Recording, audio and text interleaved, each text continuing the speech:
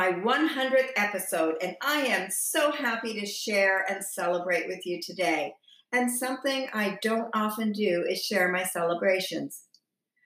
I was in no rush to get to 100 because I was reveling in the journey. I love the journey, even with its ups and downs.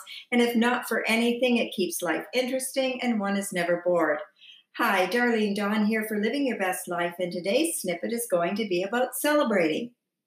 I'm sure some of you thought that I'd do something maybe a little more special, but as I thought about this podcast, the word celebrate kept coming to mind, and how many of us need to acknowledge our own accomplishments more in life. Because there are many milestones in a life. There's graduations, marriage, promotions, anniversaries, birthdays, weight loss, and these are just a few. And then all the goals that we've set for ourselves in between that we've accomplished. I want to state here that I don't believe that the end goal is something that we should rush to get to. It's not the finish line that is so important, but the path and the journey along the way. Of course, it feels great to achieve the goal, right? However, we must keep in mind that if we focus only on the end game or the final goal with a rush to get there, it's kind of like wishing your life away. We are all born and we all die.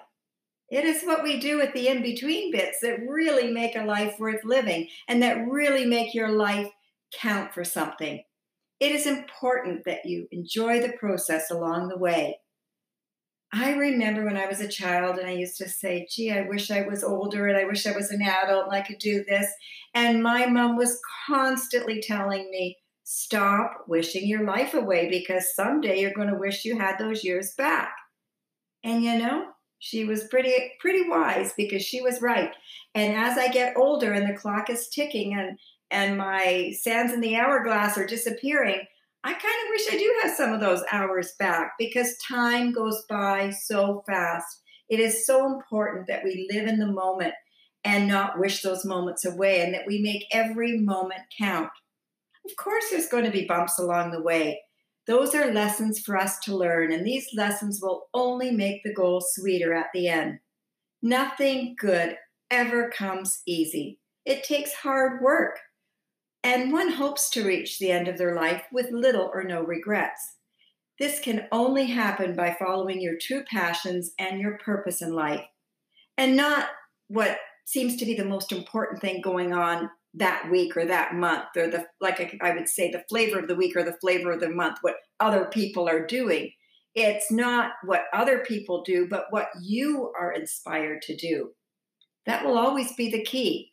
That is something only you can decide and figure out, as you are the CEO of your life, you are the author of your story, and the master of your life.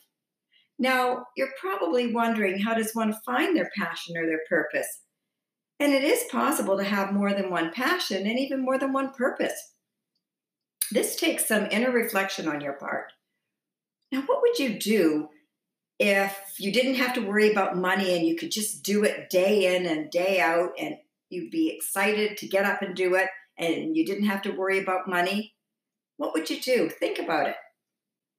Now, be realistic here, as you might want to also consider your talents. Just because you think, oh, gee, I would love to be a singer, but you're tone deaf and you can't hold a note, well, you might want to consider not being a singer, but that doesn't mean you can't pursue another area in music, be it a DJ or playing an instrument or maybe music editing, whatever. You could try that out if that really was something you were interested in.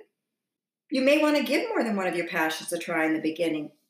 And you'll notice that as you're trying them, when one becomes a pain in the ass to do, and it's something you thought you loved, chances are, if it's a pain in the ass, it's not your true purpose or passion. And you'll find this out through trial and error. You will find out what will make you want to jump out of bed in the morning and really get to work and really get at it. Some of us have to look harder than others. And my sons were very fortunate because they found their passions early on in life and they found out what made them happy and they did pursue it and they are doing what they wanted to do. And some of us, it takes a little longer, and some of us maybe did have a passion when we were younger, but we didn't pursue it. Now, think about it. There are some people that never truly live their lives. They never find their purpose, partly because they always put others first.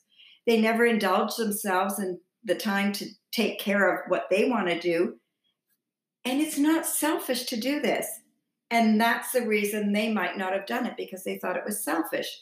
Because when you make yourself a priority, chances are you will be able to help many other people because of it. Now, everyone has a different way in which to celebrate. Some need the world to know of their accomplishments, and there's nothing wrong with that. If you want to hold a giant party and celebrate, there is nothing wrong with that at all. I personally do not like the world to know of all the things that I accomplish. It's just the way I am. I'm a very private person. I don't like celebrating birthdays. I don't like having big parties or surprise parties. I really don't like that. And that's just me. And neither is right or wrong. You have a right to celebrate the way you want to celebrate. It's your life. You celebrate the way you want. If you want to have 1,000 people and celebrate, that's great. If you want to celebrate by yourself, that's great too. Now, the word celebrate in the dictionary means a special day, event, or holiday, as in a birthday, religious holiday, even the anniversary of a battle.